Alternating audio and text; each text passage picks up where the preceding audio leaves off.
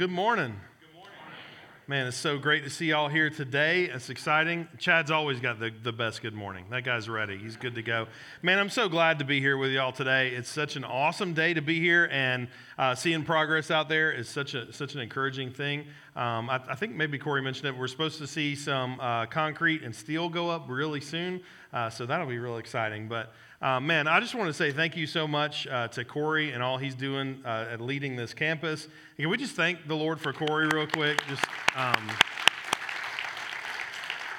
absolutely love that guy, and I don't know anybody that builds relationships better than the way he does it. It's really great, and even him talking to Ryan and I out in the lobby, he's like, yeah, I was thinking maybe some guys could go work out in somebody's garage gym, you know, and I was thinking ice cream station.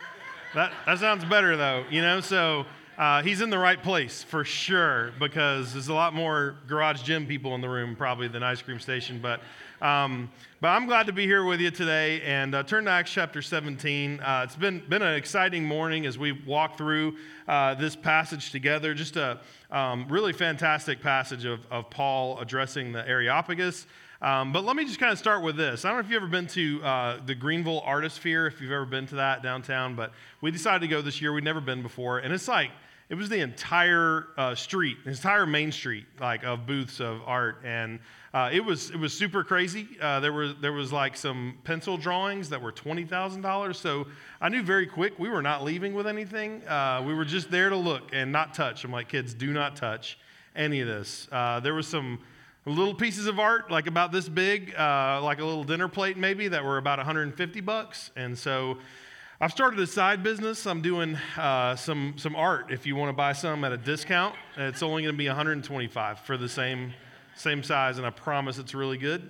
So yeah, get with me if you're interested in that, because man, that was super crazy. But it was interesting, and we had a great time down there. And if you've ever been in places like this, there's always this guy. This guy started walking, maybe not the same guy, but a guy like him. Guy walking up and down the street with a sign, and he's screaming, "Repent, because you're all going to hell." Y'all seen this guy before? You know what I'm talking about? You've been somewhere, maybe a ball game, and there's somebody with a bullhorn and a big sign.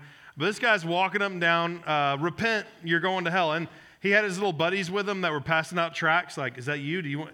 I've never seen anybody be like, "Wow, yeah, give me one of those." Like, I haven't seen that. Maybe there was a day that worked, but it created a good opportunity for me with my kids.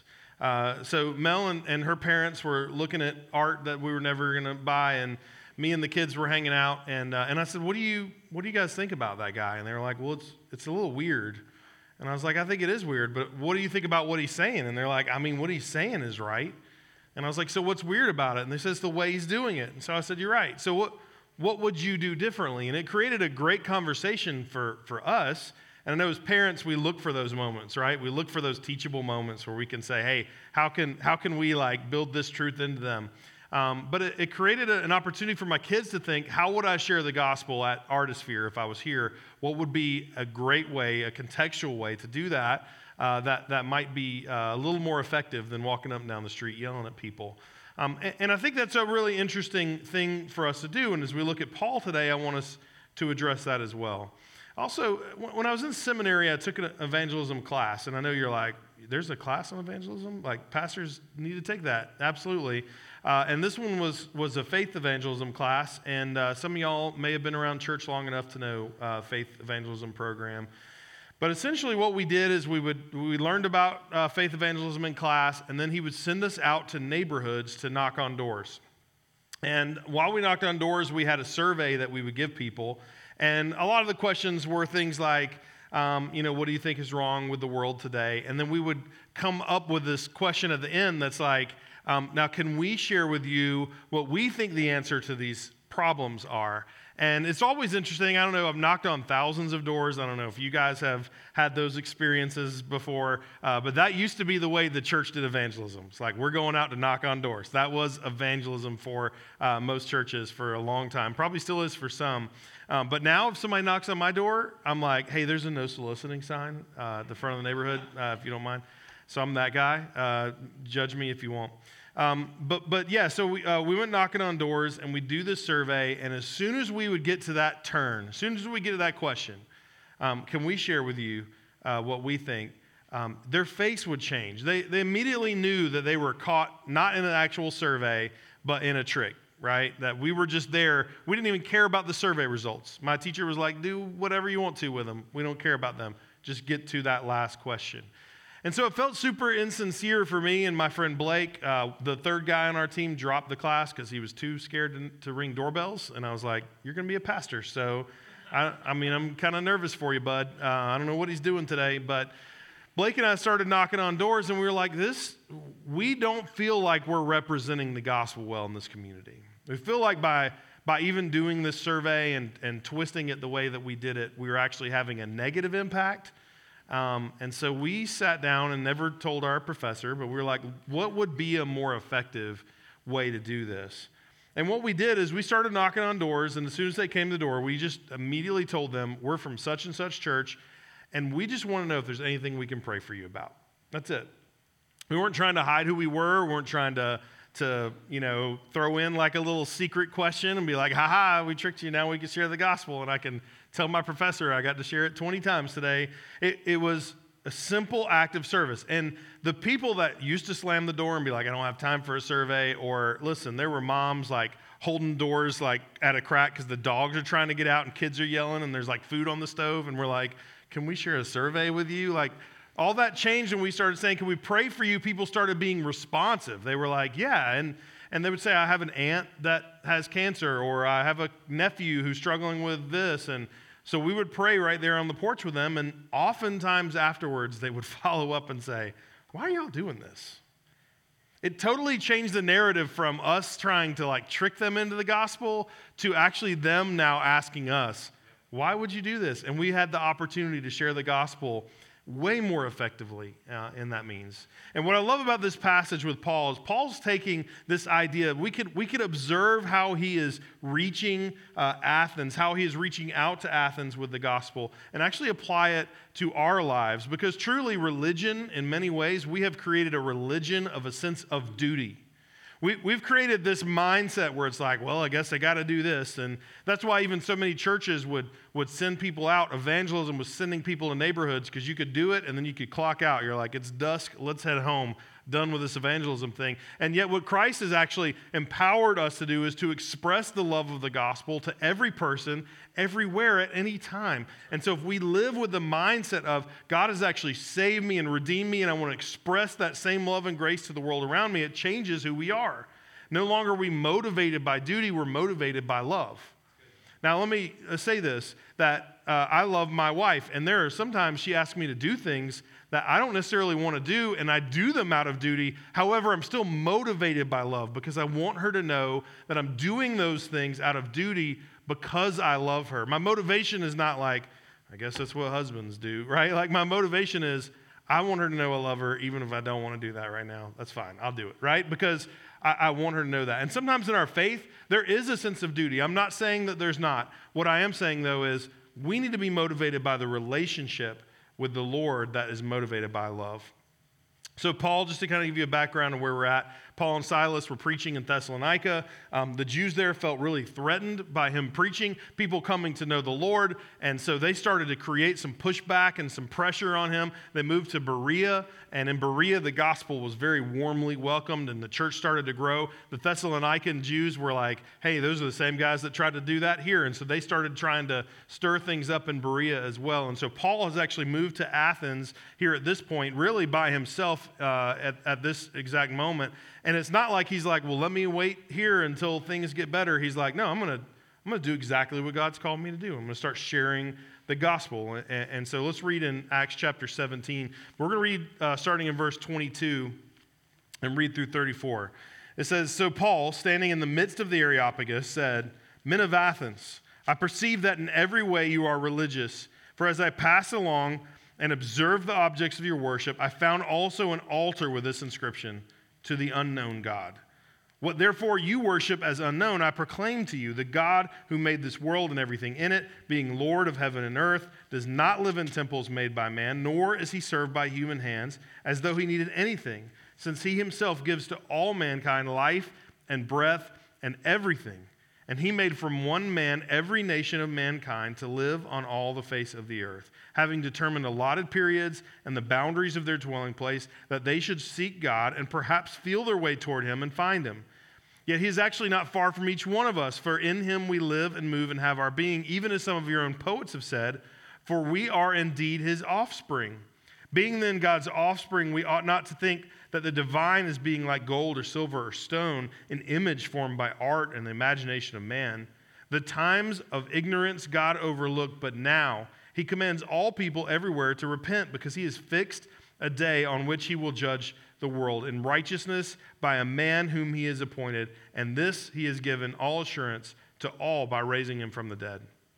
Now when they heard of the resurrection from the dead, some mocked, but others said, we will hear you again about this. So Paul went out from their midst, but some men joined him and believed, among whom were Dionysius the Areopagite and a woman named Damaris, and others with them. Let's pray. Father, I thank you so much for your word, and I thank you that this morning we have an opportunity to be changed and moved by your Holy Spirit. So God, I ask that you move in our hearts even now, and I pray this in Jesus' name. Amen. So there's a few things I want you to know this morning about what it means to live sent, as we are going through this sermon series and as we look at how Paul approached Athens. And the first thing is, everyone is looking for God. Now, a little bit about Athens. This is not the Holy Land in Georgia. This is in Greece, in case you haven't figured that out yet, all right? We have trophies. They have idols. So that's the difference between the two. It didn't go over well in the second service either, but I'm just saying we have trophies, and I'm gonna stick with it. But man, it's a place where actually I read one commentary said there were more idols than there were people that lived in Athens. It was a place of culture. It was a place of modern thought. In fact, even today, if you took philosophy, whether it was in high school or college or post-grad or whatever, you talked about Greek philosophers. It's something that even today, the thought that came out of there is still impacting thought today. Much of what they would do, even at the Areopagus, was to discuss this philosophy and sit down and talk about it. It wasn't as much like, hey, let's sit down and argue, and I'm going to win you over to my point. It was more like, let's learn from one another and bounce ideas back and forth, right? It was a sense of learning, a sense of environment where people wanted to grow in their thought and wanted to grow in what they believed about the world. In fact, this place was such a worshiper of gods, and they didn't want to leave anybody out. They had so many idols, and then they had one of them that was to the unknown God. So it was like, hey, in case we missed your God, like this guy can catch it all, right? Like in case we missed one out there, we haven't forgotten about you. You're the unknown God to us, so we're going to worship you as well. So in a place that is this plural religious place that is very much centered around human thought and human ideas, here's the reality. Paul finds a way to actually say, I think that we have some common ground here. He actually notices that this unknown God and says, hey, actually, I know who that is. I know who the unknown God is. So they're leaning in to hear this. They want to hear what he has to say. So what I mean by everyone's looking for God is, in this context, they were curious who the unknown God is.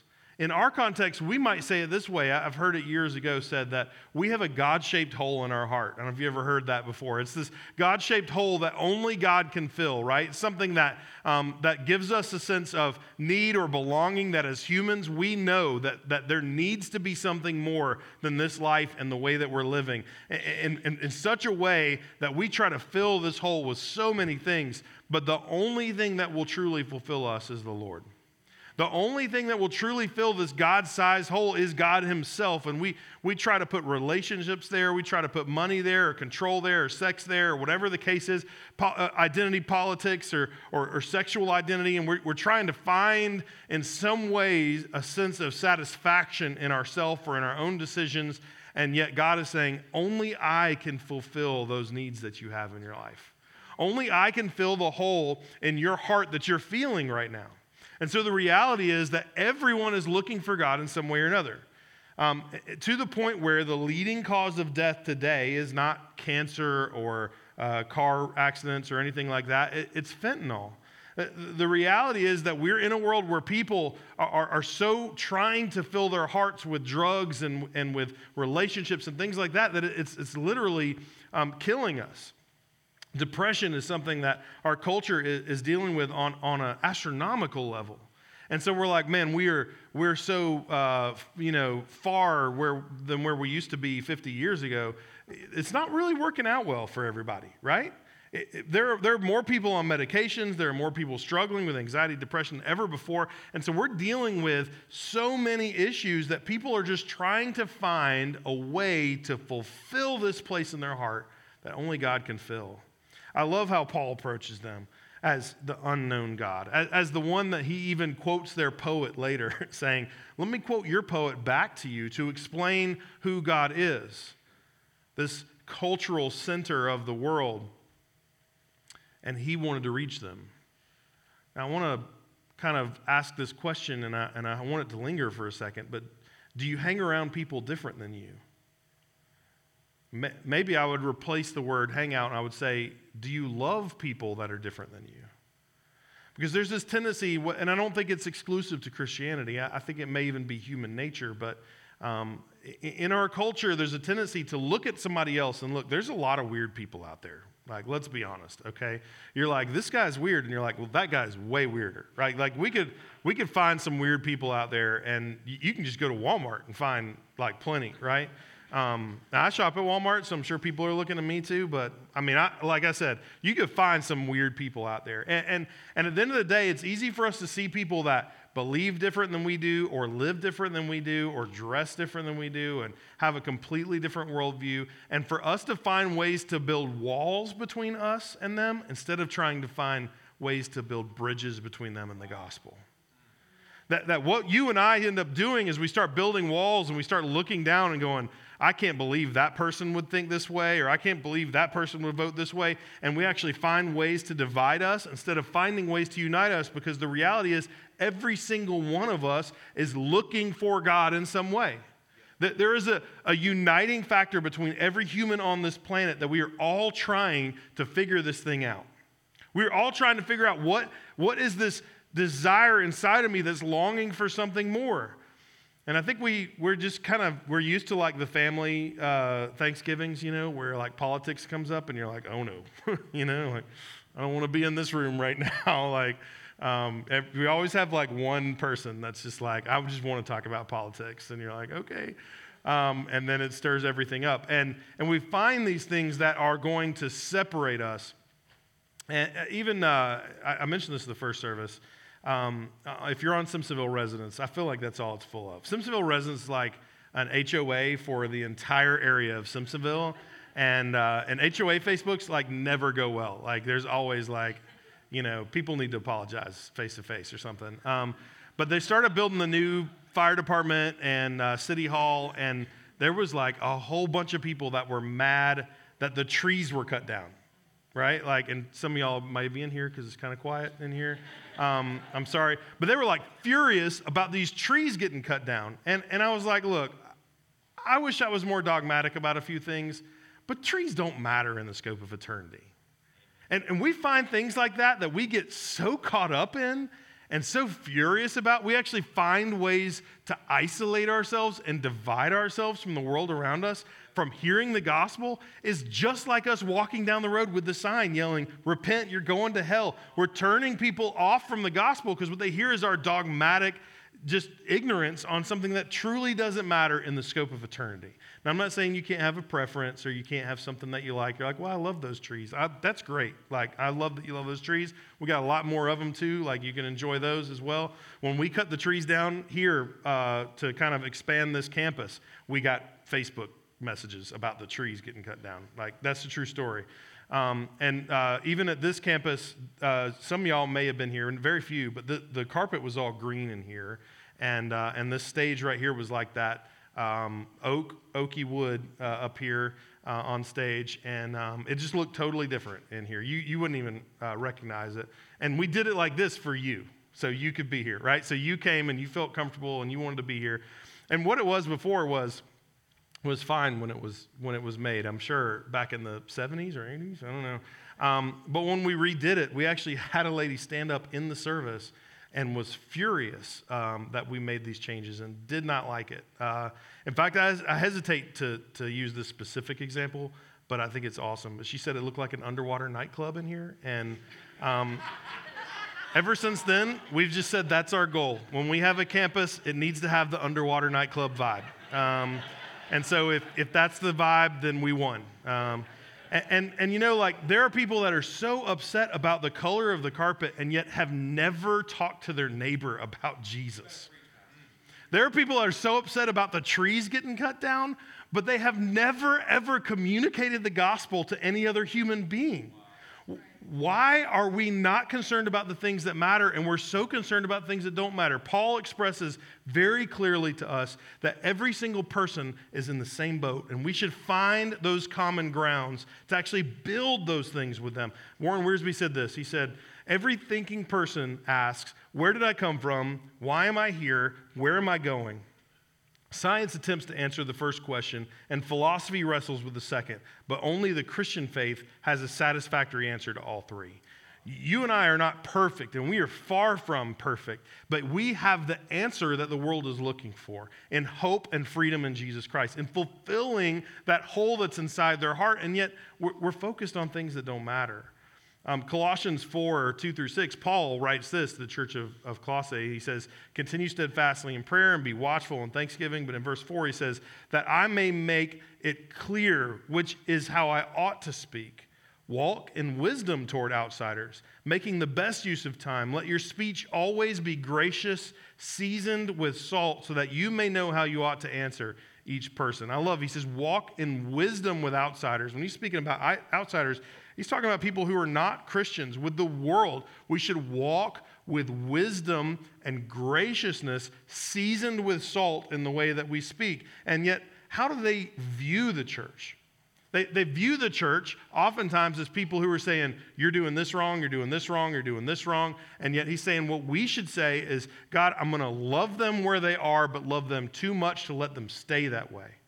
I want to love them exactly how they are. That kind of leads us to our second thing here, is that people need the truth about God. Paul doesn't just say, hey, I found this common ground, I know the unknown God. He actually starts leading into who that God is. He starts saying, hey, now that I've got your attention, let me tell you, this is a God that is actually calling us to repentance. It's a God who's created the universe and everything in it. It's a God who cannot be contained in your idol or made from the imagination of man. It is not a person who lives in a temple. This God, the universe is his temple. He has created everything in it, and we are here to worship him. He immediately goes to truth. I think oftentimes we're good, maybe even better sometimes at common ground, because we'll be like, well, I can talk about college football all day long, right? Or I can talk about America, and we find things that we can find common ground with other people on, but people need the truth about who God is. People need the truth of the gospel. We have to realize we have to balance grace with truth. And what I mean by loving people where they are, but loving them too much to let them stay that way, is some people feel like that's a bait and switch. If you watch some of the documentaries on churches that are on Hulu and other things, you'll hear people that'll say, yeah, this church told me that they accept me just how I am, but as soon as I get there, they want me to change. And it's a bait and switch. But that's not a bait and switch. That's the gospel. The gospel says every single one of us is broken and lost. Every single one of us brings nothing to the table. All of us are saying, I'm not good enough, smart enough, I'm not eloquent enough, and yet, in spite of that, the gospel has transformed my life. He's made me somebody new. He's allowed me to live with this new life. And so in the gospel itself is saying to the world, listen, whatever you believe, however you're dressing, however you're acting, there's a place here for you. We love you because we're in the same boat. But Jesus loves you too much to let you try to lean into your sin. Your sin will never be enough. Your sin will never help you enough. We have to be willing to say, God, offer me this forgiveness. Give me the strength to overcome this sin. So the gospel in and of itself says, everybody's welcome. Let me transform your heart and give you freedom. Let me transform your heart and fill that void that's inside of you. And this truth sometimes is oftentimes something that's difficult to truly share in love. I read this story preparing for today about a guy who was a Oxford rugby player, and he was a preacher, and he sent his video of his sermon to another teammate. And a third teammate happened to be there and watched the sermon with his friend. And after it, he said, man, I am super mad at this guy. And he's like, why would you be mad at him? And he's like, because if this is what he believes, why has he not told me about it? The reality is we have inside of us the truth of God, the reality of the freedom that gospel offers, and we aren't, like Paul, willing to share this with the community around us. And let me just say it, I know that you've already thought it. We live in a world that is full of idols.